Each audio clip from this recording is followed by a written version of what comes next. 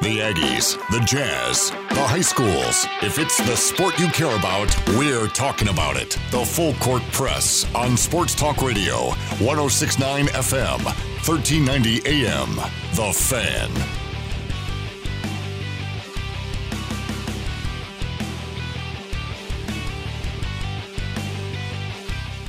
Hello, welcome to the Full Court Press. Happy Tuesday to one and all for a one-year kickoff time on October 6th, 2020.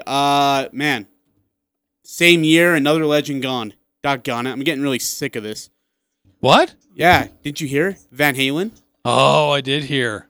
Yeah, dude, my man Van Eddie Halen. Van Halen. Yeah, you, back in your high school days. He was only 65 years old. I know, cancer. Battling throat Dang it, cancer. man. Hey, we don't have a lot of time. We'll get into the mingling and such and whatever, but we have an immediate guest we are welcoming onto our show and grateful to have him back. One of the best dudes in town and a part of the UHSAA, which has been a very busy time for those people over there in, I don't even know where they're located actually, but it's the Assistant Director of Utah High School Athletic Activity Association, John Oglesby, joining us here on the Full Court Press. Mr. Oglesby, thanks for your time. How are you? Doing okay. I'm a little sad. Man, we lose the greatest drummer in rock music in Neil Peart from Rush, and now the greatest guitarist in rock music from Van Halen, Eddie Van Halen, in 1 year. I forgot about the drummer. Yeah, that's true. Hey, before we get into football You stuff, got Freddie Mercury up there with vocals, and you've got. You weren't listening to them. Quit pretending What? like No, you know. Oglesby would know. Don't pretend like you're a part of that Freddie conversation. Mercury's been gone for a while, but. Yeah. But sad here for music lovers, fellas. It's true. Hey, let's get into some high school RPI talk and I guess playoff talk. The playoffs are coming up here. Volleyball's about to start. Soccer's about to start. Football's about to start. Have you guys had to make any adjustments on the fly as we approach the playoffs with the whole COVID situation?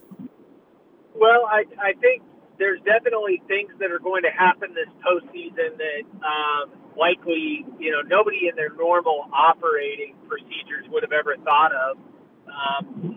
Specifically, there's the very real specter of teams having to withdraw from the postseason, potentially because they are locked down and on quarantine, so they can't start. That's something that's definitely out there.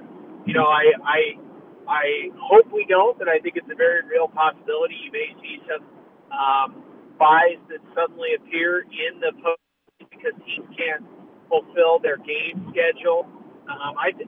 It's just going to be one of those years. There's going to be some unique things that I don't know that you're really going to anticipate happening, but will happen. And I think we'll be prepared to deal with those as best we can when they arrive. John, let's start with football. We know that there've been some games have been postponed, some games have been canceled because of coronavirus. Some teams are canceling what they would normally do, or they had normally scheduled on their schedule next week during that fall break week, or what used to be known as UEA break week. And they're using that as opportunities to make up some lost games. But some schools will not play. And so if we have a traditional, well, I guess the new normal with the first round bye for those top 10 teams, some schools will have gone several weeks between games. Is the playoff format going to still stay the same where the top 10 teams in the RPI get a first round bye? Yeah, for 4A, it's going to remain consistent. And the executive committee wanted there to be that consistency in our board meeting last week. And right now, things may have changed week to week for some teams or their situation, but really, we think fairly consistent in. John, we're losing you. So, are you guys there? Oh, sorry. yeah, we got you now. Sorry. Okay, sorry about that. But as we go through and keep kind of pressing on, I think we've tried to keep things as consistent as possible, and that's our goal as we move forward. So is that going to be the same thing with when it comes to we're going to have some of these teams from southern Utah potentially traveling to northern Utah and vice versa, and some of these districts still are not allowing overnight travel. And that's not just for a potential hurdle for football, that's a potential hurdle for soccer and volleyball as well. Yeah, so that's something that I think districts themselves have looked at as they look at their travel and what they are and aren't comfortable with their schools and student populations doing. For the most part, and I would say specifically in the 4A classification, the schools and school districts have indicated support for pushing forward with what it'll take to be able to compete in postseason events. And in the 4A classification, that means travel. That's just a part of it, with it stretching from literally our northern Utah border all the way to our southern Utah border. I know it sounds like a softball question for you, and I promise you it's not. It's sincere. But can you just give us what you and the UHSAA has felt so far on how things have gone? You know, you see crowds with masks on. You've seen the social distancing. For the most part, you guys have to be pleased with the amount of games that have gone on, but yet the obedience to the instructions given by you and the state and local health officials. Yeah, so I would grade us on more of a pass-fail than a letter grade. We've gotten a pass to this point because we've been able to keep sports going, and that's a great credit to our coaches and our local member schools, our school districts, our communities. But just because we're getting a pass doesn't mean suddenly that the battle has been won. It's a daily focus on what we have to do in order to keep things going. Every day is a test that we're having to pass in order to get to the next round. And to this point, I would say that as a state collectively, we've made those sacrifices and done those things that have been necessary to get to that point. I think a lot of our fan bases and a lot of our communities have done an outstanding job at doing something that's very uncomfortable and untraditional, and trying to make it, to give them great credit for that. In spite of all that, though, I think we are cognizant of the fact that the world is changing and that there's things around us that are happening that we have to continue to stay vigilant for. And so, again, I would give us a passing grade, but I don't know that we've really gotten to the finish line yet. And so we have to stay vigilant about taking the precautions. John, will anything change for football? Conceivably can still be done with some travel if you play it early enough in the afternoon. But when it comes to these volleyball tournaments, those are multiple games over multiple days. Is there any thought that of moving some of these pods to be more centrally located or more regional? Or is it just it's already laid out? We're going to try to do the best that we can with what we have. Yeah, so the executive committee has set for there to be more of a pod structure to our volleyball playoffs. They felt strongly that schools that were successful throughout the season and earned seeding for that were deserving of getting, round assignments.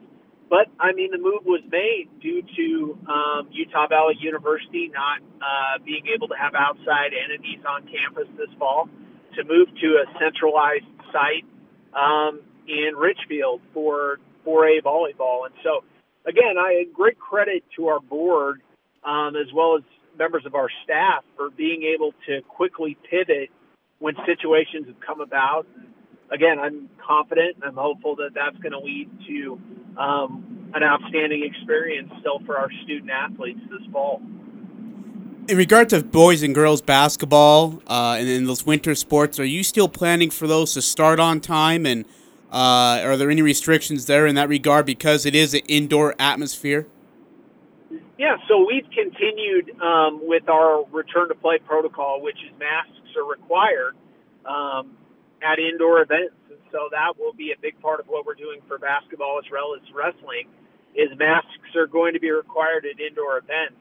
As of right now, our boards have maintained that they want to proceed as normal. And that's really, again, been the established pattern of this fall, is we are going to proceed as normal on a normal timeline with what we're doing. And we're going to prepare to start basketball and proceed as normal throughout the season until we have to pivot and go another direction. John, with this coronavirus and how it's been going, we know some games have been canceled and postponed. And some are trying to make that up this next week with football. But you said you gave yourselves a passing grade, and I know that there's attitudes vary across the state about how serious to approach this virus. But how's these districts and these athletic departments have still tried to manage getting through all of this? I mean, how would you assess how that's gone? I know it's kind of different from some parts where it's more rural or urban, but generally speaking, how would you assess how things are going with some of these schools and how they're handling it? I give tremendous credit to our member school administrators, athletic directors, and coaches across the state. That's the boots on the ground in terms of what we're doing, and they deserve tremendous credit. They've had to manage situations that are uncomfortable and uncharacteristic of how we've done business. They've had to quickly adjust to changing rules and regulations that have come down due to various best practices and pieces of information that have come about from government sources, medical sources, health sources. I think the job that our coaches and athletic directors and administrators have done is nothing short of phenomenal. And that includes as well just the efforts to keep kids going to school. You have teachers doing hybrid teaching, online teaching, consistent everyday teaching. I mean, it's absolutely extraordinary what our educational professionals have done here in the great state of Utah. And I think when this entire tale is written, when every piece of it is sifted through and people look back at what sustained us through this time, they're going to look at the efforts of teachers, coaches, administrators. They're going to look at those efforts and they're going to say, this is what kept us going in the educational world in spite of all the doubt and all the uncertainty. It's really inspiring. Hey, John, this is the second year we're doing RPI for a lot of sports. It's been involved with some sports already, but notably for football, it's the second year of doing this with a different format with the playoffs as well. Last year, there were a couple of cases where there were some schools that they had a lot of injuries. They couldn't find a way to win a game, and they were ready to be done, but they still had to play one more game. And I know that there were some schools that didn't really want to play that extra game, but they still did. Is any changes potentially moving forward with tweaking how the RPI and then the playoff format works in the state? Well, one thing that always existed even last year for those teams was the petition to withdraw from the postseason has always existed, meaning that if a school is interested in withdrawing and not participating, they're able to indicate that to our office that they don't want to be seeded into the tournament. Now, doing that and saying you want to do that after the fact are two different things, because it's a big move as a community to say, look, even though our kids can play in the postseason, we don't want to continue. So that still exists for this year. To this point, other than the 6A classification, which has chosen to drop their team sport state tournament field to 2014, our classifications for the most part, particularly the 4A, which is a lot of your area, has maintained that they want to have an all-comers style state tournament because they want kids to experience competing in the postseason. And if an individual school chooses not to, then that's their prerogative and their responsibility to indicate that to our office. And then overall, just the I guess evaluating RPI and how it's working. I mean, you had a full season last year. You've had much of a season now for at least specifically for football, soccer, and volleyball. I mean, what's the evaluation on how it's working, and is it working how it was intended?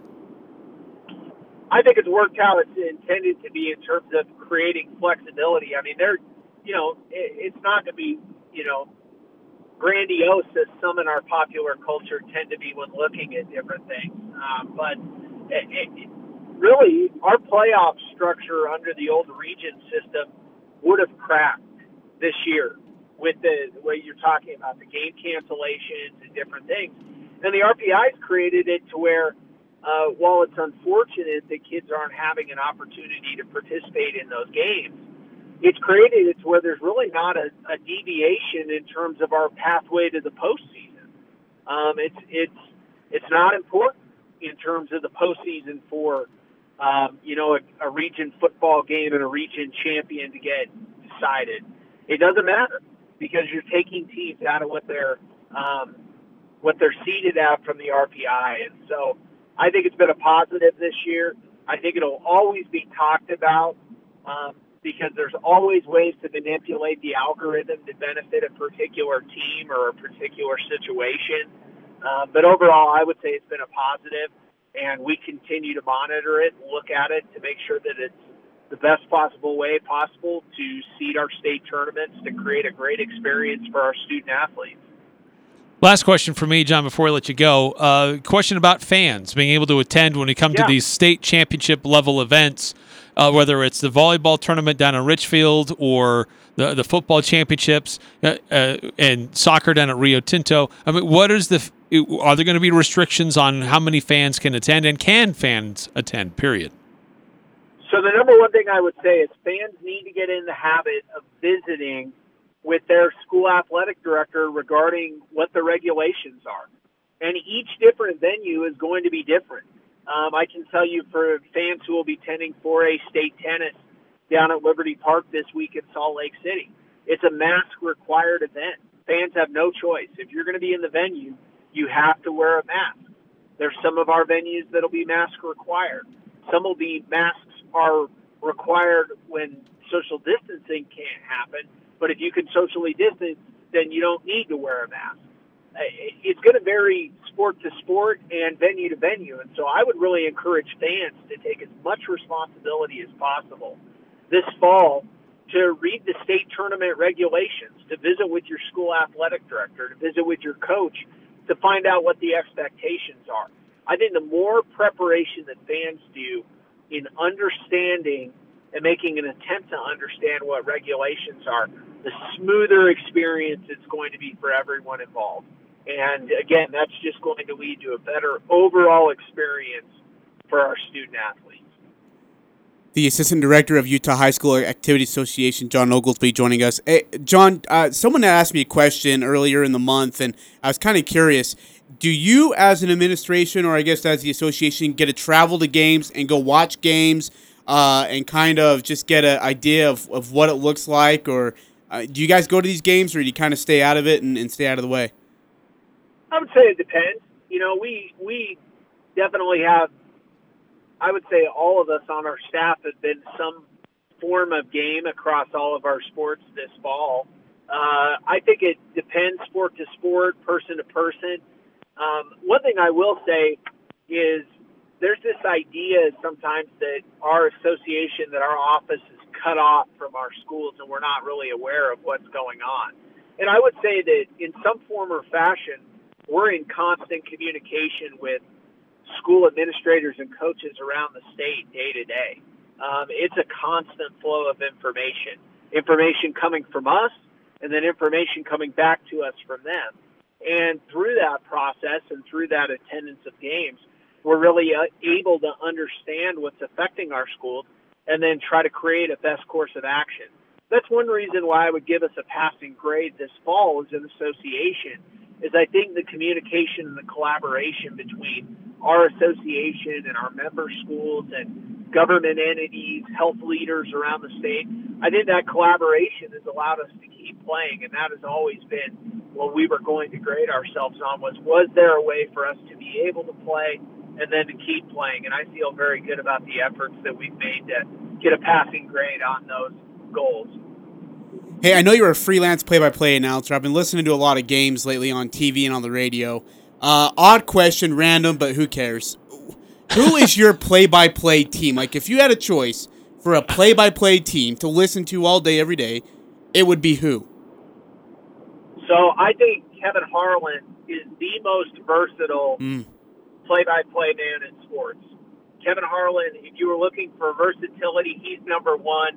Can go sport to sport, level to level and be so incredibly versed and prepared. I think, to me, Al Michaels is the best voice that's in the business still, even though he's entering the twilight of his career.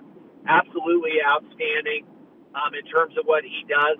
I think when you're looking at different things, I would say Kevin Harlan, Al Michaels, and then probably my third favorite person that I enjoy listening to is Joe Davis. I think he does a great job, and again, extremely versatile, extremely put together, and really delivers a quality broadcast no matter what event he's working. And that's always the gold standard. Are you ready? Can you make it entertaining? Can you make it fun? And then can you try to also teach people? And if you can do all those things, which all the people I've done and mentioned do, then you're going to put on a pretty good broadcast and you're going to have a great time doing it. Hey, good stuff, John. Greatly appreciate your time. Enjoy the rest of your week. Travel safe. Okay, thanks so much, you guys. Always good to talk. And rock out to some Van Halen on the way home. Yeah, and some Rush. I got that on cue. So thanks, fellas. Be good. Hey, thanks, John. Very Appreciate good. you. Thank you, John. John Oglesby with the Utah High School Activities Association. We just felt like, look, the regular season is coming to a close quickly. Tonight is the last night for soccer.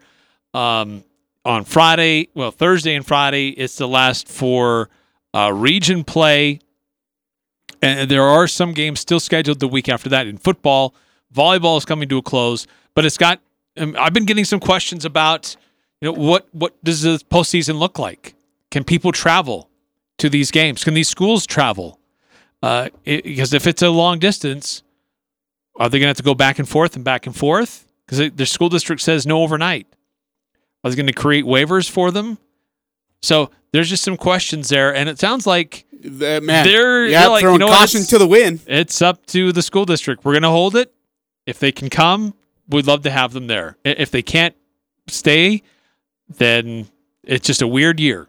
And I honestly think that we're going to get to a point, a team like Uinta, who travels from Uinta to Mountain Crest last year and gets walloped 77-6. I had talked to some people who were not a part of the Uinta High School Athletics, but close to the Uinta High School Athletics, and they said parents were begging them just to not take them. That they didn't want to have to see their kids go to Mountain Crest and get beat that badly. They knew it was coming. And so they're trying to dissuade their coaches from allowing the kids to go to wherever it's going to be and get beat so soundly. They just don't want that to happen. If they're going to go 4 hours, just keep them at home. We call it a season. We wrap it up. We have our banquet. We move on. Well, and he said flat out, 4A says everybody still wants to participate. Now, maybe we get some opt-outs this year, which we didn't last year. Yeah. Because of this current situation, some schools, maybe there's an outbreak or there's some players that aren't able to do it, and that affects your depth chart and everything else. But as of this moment, everybody's still going to participate. So the way that it works for RPI in football, your top 10 teams get a first-round bye.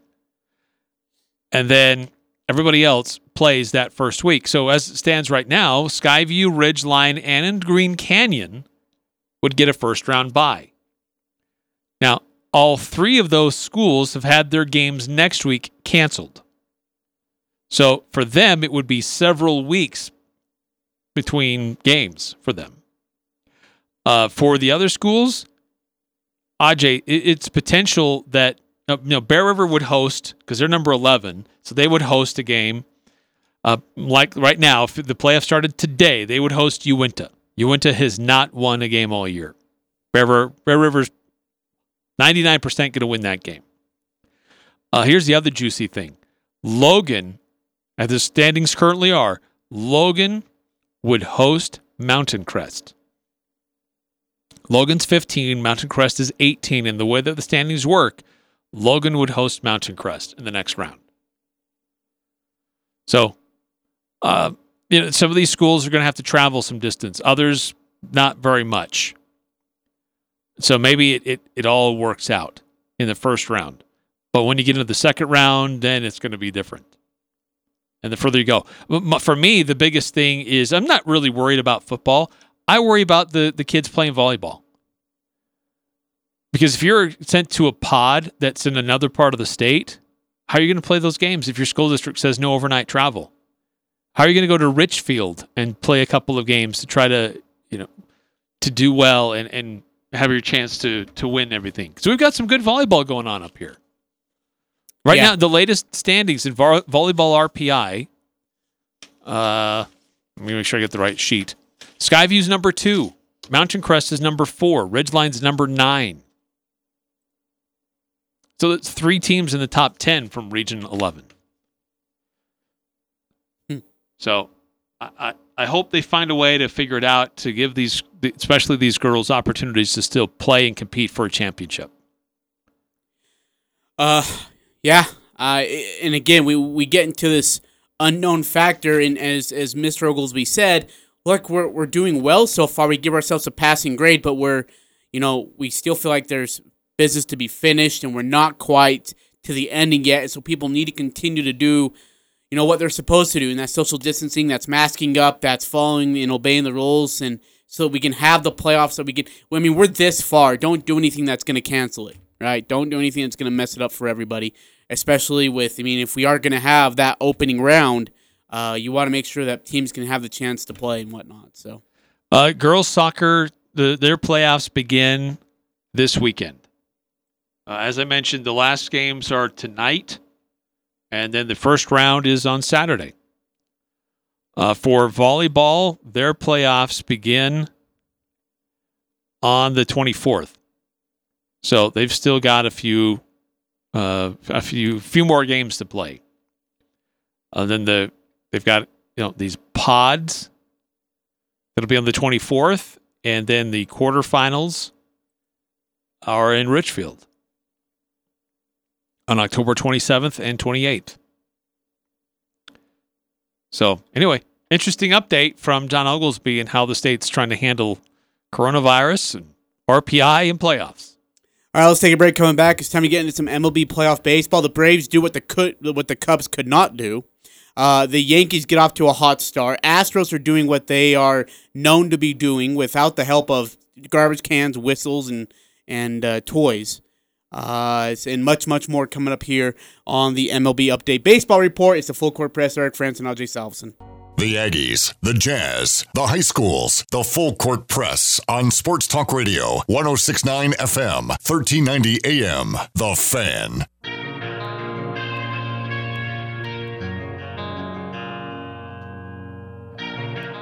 The Full Court Press, Frandsen Ajay Salvesen. Hey, just a nice, or not nice, but a note, I should say here. Law enforcement and paramedics are responding to a crash at 1200 East, US 89. Minor injuries are reported. Traffic's partially blocked. One of the vehicles involved is a tanker truck that is spilling pesticide. So please be cautious and careful. Again, that's on 1200 East on US 89. Drive safe.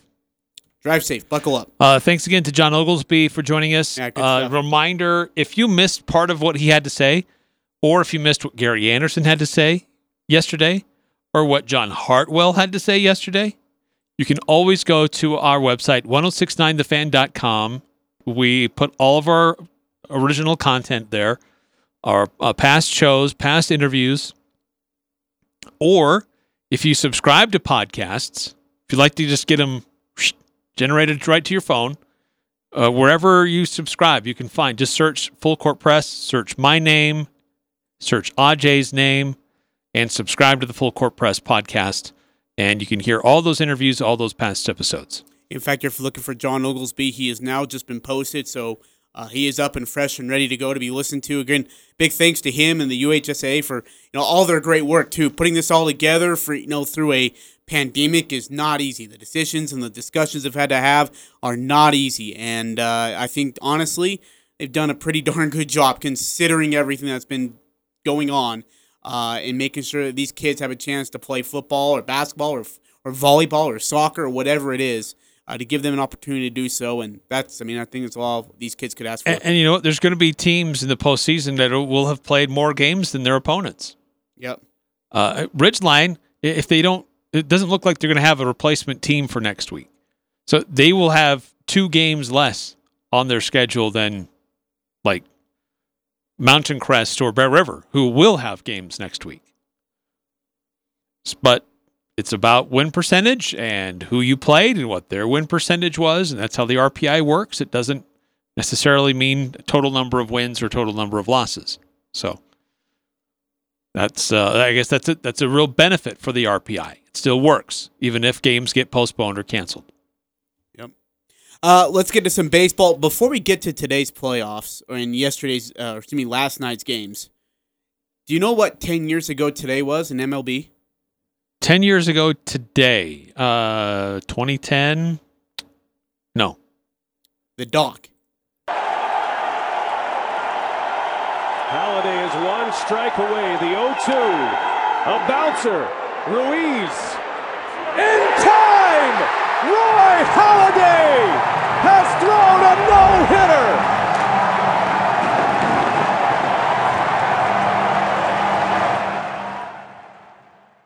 The Doc, Roy Halladay, had the second no-hitter in postseason history 10 years ago today in a 4-0 shutout of the Cincinnati Reds in Game 1 of the NLDS. He was a great pitcher. Man, God rest his soul, too. Yeah, he was incredible. They compared him. This is how good he was, Eric, and that's a great point you bring up. They compared him as a surgeon like Greg Maddux. And that is saying something, because Greg Maddux, especially on the mound, was it was operation. I mean, painting corners, changing speeds, he wasn't the hardest thrower. He didn't need to be, though, because he put it exactly where it needed to be. A slider, a changeup, whatever it was, and he would just absolutely operate on batters, and they had no shot at all. It didn't matter how good they were. And, in fact, the best hitter off of Greg Maddux was Tony Gwynn. And in batting average stat-wise, the best hitter ended up being Tony Gwynn. Well, that's going back a ways. Yeah, that tells you how tough he was to hit. Good stuff good stuff to start off here on the baseball report. Let's start, Eric, here though. The Astros have been getting a lot of grief because, well, they're the Astros, right? And they continue to get a lot of grief because they're the Astros, and sometimes they talk a tad too much. But one thing about the Astros, especially this year, so they can back it up. Springer will lift this in the air to left center field and deep. Back goes the center fielder Luriano at the wall. It's gone. George Springer hits a 2-run home run and puts the Astros on top 2-1 with one swing of the bat. Tell you what, George Springer has been an absolute on fire. In fact, the Astros lead 5-2 right now at the end of the sixth, so they go into the stretch of the seventh. Well, not in the stretch of the seventh inning, but into the stretch into the seventh inning. Again, leading 5-2 over the Athletics. Boy, the Athletics have been severely disappointing as of late. Losing yesterday the way they did to the Astros. Yeah, Oakland was up 5-3 yep. through 5 innings. They looked like Houston had a really good fourth, but and then just the Oakland pitching just starts to collapse, and Houston goes yard, and they start to rack up the runs. Ended up winning the game 10-5. So they really rallied late in the game, and so they're kind of doing the same thing today. Yeah, they've been. And I think you and I talked a little bit about this previous week, but the Oakland A's bullpen pitching has never been reliable. Since 2001. They just have never been a bullpen that he's like, hey, you know what? We've got this one guy who's going to get us 3 outs and get us out of a jam or get us out of this game. And it continues even into today. It is just incredible how bad they can be, especially in the playoffs. Last night, Yankees, Rays, number 5 seed versus number 1 seed. Boy, this guy is unreal. Count. Curtis deals. Stanton in the air, center field, deep. On the run, Kiermaier running out of room, and she's gone! It's a grand slam for Giancarlo Stanton. A game breaker for Stanton and the Yankees. Center field home run, and the Yankees lead it 9-3. That was a grand slam. It was 5-3 at that point. And there were there was one out, and the bases were loaded, and then Stanton went off. It's grand slam in the ninth inning, pretty much sealed the night for the New York Yankees, who beat the Tampa Bay Rays again by a final score of 9-3 at Petco Park. So this Yankees team, look, when they want to get going offensively, probably the best team next. In fact, you know what? They're the second best team next to the Astros. When they're good offensively, they're the second best team next to the Astros. I put the Astros first because they have a 1-5 lineup that is really good. The Yankees have 3, 4, and 5 and 6 that are just incredible. But Eric, this Rays team was so good pitching throughout the 60-game regular season schedule. They were so good pitching in the first round, and they fall apart versus this vaunted Yankees lineup. Well, yeah, we talked about this Tampa team as perhaps the most well-rounded team from top to bottom. And the way they were built, the way they were playing, should be one of the odds-on favorites to go through this whole thing. But that being said, New York always gives them trouble, and the Yankees, if they get things together, can be a very, very, very dangerous team. So today will be interesting in Game 2 between these two. Does Tampa put it together, or does New York continue with their hot streak? That game's at 6 o'clock, just after 6 o'clock tonight on TBS, being played down in San Diego. Hey, is that where the Braves and the Marlins are too? Are they in San Diego? I think so. Because, I mean, it looks like it's a dome or they're playing at night. And I should know this, and I'm really sorry. As a Braves fan, I should know. No, actually, I think they're in Los Angeles. Oh, okay, they in Los Angeles? No. Sorry. They're a National League team, so they are in Texas. Oh, they're in Arlington. They're in Arlington. Oh, okay. Sorry. The American League teams are in National League stadiums, and the American League teams are in, vice versa. Okay. No, that makes absolute sense. Speaking of the Atlanta Braves, they were down 1-0. If you're a Cubs, you would fall apart and you'd lose 8-0. But these are the Atlanta Braves. Down 4-3 with 2 men on and 1 out. Eric, we're in the top of the 7th inning at this point. The dugout for one. Smacks it into left field, and that'll tie the game. Riley scores. Freeman with a big turn will hold up at second. Marcell Ozuna ties it at 4 in the 7th for the Braves. It was a tie game thanks to Ozuna, and then it wasn't tied anymore. Swinging away, deep center field, back towards the wall. Sierra at the track. It's gone! Travis d'Arnaud delivers, and the Braves have taken the lead in the 7th. And then sounds like a big crowd, really happy. A lot of Braves fans all crowd. around the country. Great and then it was noise. 7-4 thanks to D'Arnaud, which, by the way, he is just the second Braves catcher with a 4 RBI postseason game since Eddie Perez way back in 1998. And then came Dansby Swanson. Swings and hammers one towards left center field. Back towards the wall, and it's gone. Dansby Swanson follows it up. And a big 7th inning from the Braves continues. That was all in the 7th inning, all with 1 out, by the way. 2 men on results in a Ozuna RBI single to tie it up 4. And then a Travis D'Arnaud 3-run homer, and then Dansby Swanson adds on a pair to make it 9-4. That's your final. The Braves, 9-5 is your final, as the Braves take a 1-0 series lead on the Marlins. Acuna, how about Acuna with a leadoff home run? Yeah, absolutely. Look, this Braves team, the Cubs are talented. The Cubs got in their own heads, though. Like, there was a mental block there for some reason when they played the Marlins at their own house. And then you send this Miami to Texas. You send Atlanta with them.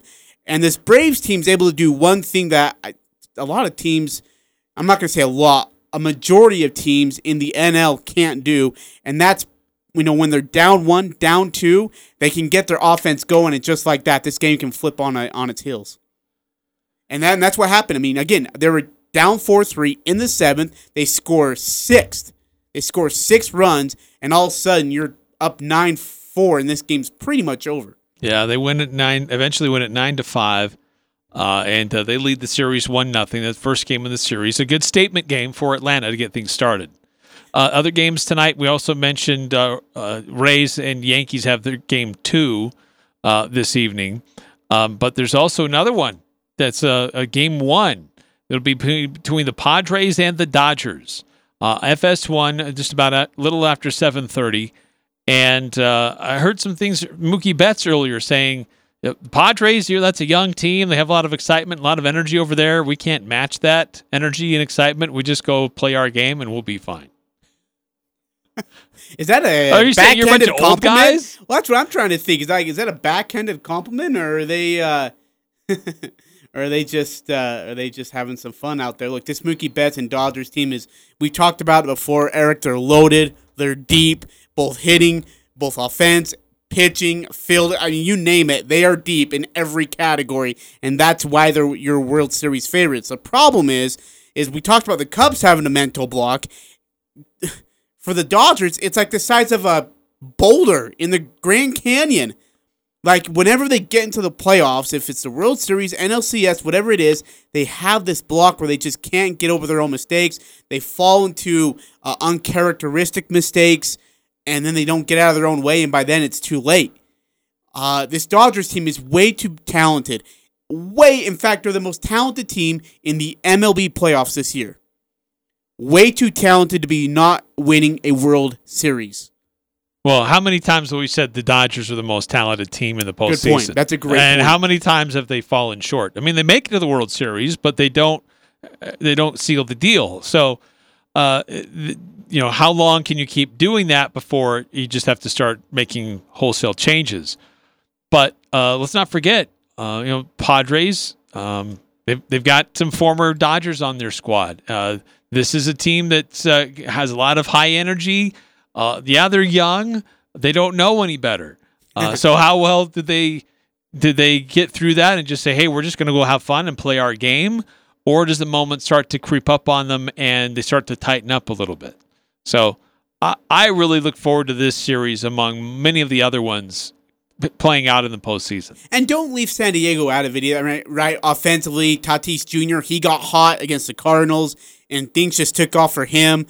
This San Diego offense with Eric Hosmer as well is good, but are they good enough to keep up with a 1-9 explosive lineup like the Dodgers have? If they can, you give them a chance. Well, and they made some moves in the around the trade deadline to really help them out. Some big moves, especially with pitching. Mike Clevenger's in there. Coming over from Cleveland and playing some pretty good baseball for them, solidifying their bullpen. So I think this is going to be a really fun matchup. All right, Eric, let's get through predictions, can we? Because we didn't get a chance to do this yesterday. I know we're already one game into it. Some are just about to complete their second game. Rays, Yankees, who wins and in how many? Game Wow, one you're kind of still surprised thinking about me. this, huh? Yeah, just because game one surprised me a little bit. Because I would have said the Rays would have taken care of business. Now it's going to be a series, but I think in the end I'm still going to go with Tampa. Really? Yeah. I've got the Yankees in 6. And again, this series is at Petco Park in San Diego. Game 2 tonight at 6 p.m. Mountain Time. Game 3 is Wednesday at 5. Athletics and Astros. Athletics have been surprisingly disappointing in this series so far. This series located in Los Angeles. Just Oakland's backyard practically. Where do you stand here? I got Houston in this one. And I would have said that before the series started. Sure. I just think they have a big chip on their shoulder. It's us against the world. They're still a pretty good team. They had some things going against them the start of the year because they didn't have the benefit of pounding on garbage cans and whatnot, and a lot of negative energy going their way. But they've bandied together despite that and say, we're unified as a team and it's us against the world. And they're still a pretty deep and solid team as it is. So they are missing. Verlander, he had that season-ending Tommy John surgery, so I don't know that they'll be able to sustain a lot of postseason success, but I think I do pick them to beat the A's, and I would say in 6. Astros won Game 1, 10-5. They're up right now in the bottom of the 7th, 5-2. I'm going to pick the Astros in 5. I just think they're way too talented. This A's bullpen and this team is just self-destructing right before our eyes right now, and the Astros have figured out their pitching at least, and so I like the Astros in 5. And I honestly kind of want the Astros to win because I want to see what that next series looks like. If it's the Yankees, If it's the Yankees. it's going to be salivating for every baseball fan out there, whether you're an Astros fan or not. In the NL Division Series, it's a best-of-5 series. Oh, wait, by the way, it's 5 games in this series. I thought it was 7. Oh, it's best of 5. Oh, it is. So that changes everything for me. My bad. I apologize. So best of 5, Yankees in 4. I'm still going to stick with Tampa, but I'm going to say it'll be 5. Tampa in 5. Okay, Oakland, Houston then? I think that one goes 5. I thought it was going to go long, and so I'm going to stay with that, thinking it's still going to go 5. I'm going to say Houston in 3. Again, at Los Angeles. The NL Division Series will feature later tonight. 7:30 first pitch on FS1. Dodgers, San Diego Padres. This series will be in Arlington, Texas, and it's a best-of-5 series. Eric, what do you got? Sorry, you said Dodgers and Padres? Yes. I think it'll still be the Dodgers.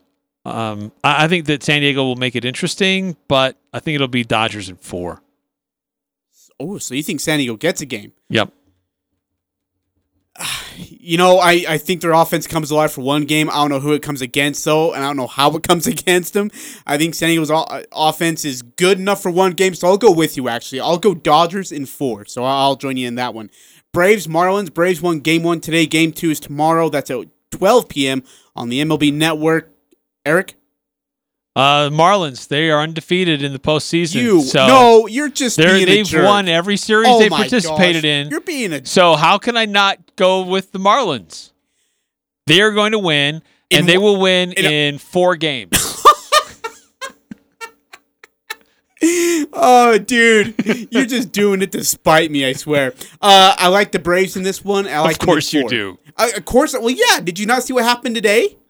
The offense comes alive. Look, just because your Cubs couldn't get the job done doesn't mean you have to vote against the Braves. Look at you jump on the Marlins bandwagon. Again, Game 2 tomorrow is at 12 p.m. in the afternoon, Mountain Time. Braves already lead that series after winning today in Game 1, 9-5. AL Championship Series will start on October 11th. Will be Game 1 and, if necessary, Game 7 on Saturday, October 17th. The NL Championship Series will be on October 12th. And will end October 18th if Game 7 is necessary. And the World Series will start on October 20th, and it will conclude on October 28th for a Game 7 if necessary. All right, let's take a break. Our final break of this hour. We'll come back with some more sports news. We also got to get to our stat that blew our mind. Our player of the week. We got NFL football Monday to recap. And even though nobody wants to talk about the games yesterday, I don't blame them. We've got NBA Finals, Heat Lakers, Game 4 tonight. Bam Bam is good to go. Goran Dragic is going to warm up. If he feels like he can play, he's going to play. Interesting. That's all coming up here on the Full Court Press. Oh, McDarrell has a farm, an appliance farm. This is Jay from Daryl's Appliance. Why buy from Daryl's? We have a great selection of scratch and dent appliances at up to 50% off. Get interest-free financing, plus you always get Daryl's outstanding service with every appliance. Daryl's West on Airport Road, open until 6 p.m. on weekdays, 5 on Saturday. See Daryl's Appliance in beautiful downtown Benson. This is Larry from Larry's Pharmacies. Got your flu shot yet? I recommend everyone 6 months and older get vaccinated. The flu is a serious disease that annually kills thousands and hospitalizes hundreds of thousands. Toddlers, young adults, and seniors are affected most. Protect yourself, those around you, and the whole valley by getting vaccinated today. Come in, no appointment necessary. Stop it in its tracks and don't pass it on. We even come to group gatherings. Thanks, Cache Valley, supporting us for 20 years. Stay well. Vehicle tires can be expensive. Express Tire is now located at Express Auto, and we say yes to great prices on new and used tires. That's right, we sell new and used tires. Save hundreds guaranteed. Express Tire, now located at Express Auto, 3200 North Main, North Logan. Express says yes. This is Ryan at My Mattress. I had a friend text me the other day saying how happy he is that he bought a new mattress last month. He, like the rest of us, are spending a lot more time at home. You may even be listening to this radio ad on your mattress at home, even if it is 2 o'clock in the afternoon. No judgment here. We're practicing all safe guidelines and we're open all day, every day but Sunday. The deals have never been better. More than ever, isn't it time to sleep exceptionally? only at My Mattress by the South Walmart. Les Olson Company realizes that having cutting-edge and dependable computer hardware enables the front line of your business to get the job done. They also help you play defense with the most sophisticated IT security products available. Create an all-star work environment with the latest IT products and best support in Cache Valley. Les Olson Company's managed IT is there for you all the way. Les Olson IT. Visit lesolson.com to learn more. The Riverwoods Conference Center is accepting reservations for holiday parties and events, inviting you to experience an elegant holiday atmosphere with the Riverwoods Conference Center's beautiful new renovation and holiday decor. And with catering from Elements, your special occasion can include delicious entrees and decadent desserts that always deliver excellence. This year, the Spring Hill Suites is offering a low $79 rate when you schedule a holiday party at the Riverwoods, so you can take the elevator home after your event. To schedule, call 750-5151 or Google Riverwoods Conference Center. Doctors Benyon, Blotter, and Robinette of Cache Valley Ear, Nose, and Throat are excited to welcome you to both office locations, the Cache Valley Hospital and 169 North Gateway in Providence, right next to the Bank of Utah. Social distancing and all safety guidelines are in place. The new Providence office location will also be accepting patients for the Allergy Clinic and Hearing Aid Center. Please call 753-7880 for telehealth conference calls. Most insurance products, including SelectMed, are accepted. Go to CacheValleyENT.com for details. That's CacheValleyENT.com. When the open road opens and you're ready to go, we're here at Valvoline Instant Oil Change. With the same stay-in-your-car oil change, the same expert care you can trust, and the same quality service that's rated 4.6 out of 5 stars, where you get in and out quickly without ever having to leave the safety of your car. Let's get ready for the road ahead. Valvoline Instant Oil Change. Service you can see. Experts you can trust. Now open at 695 North Main, Logan. Saturday on Compass Media Network's coverage of NCAA football, it's the Red River Showdown as Texas battles Oklahoma.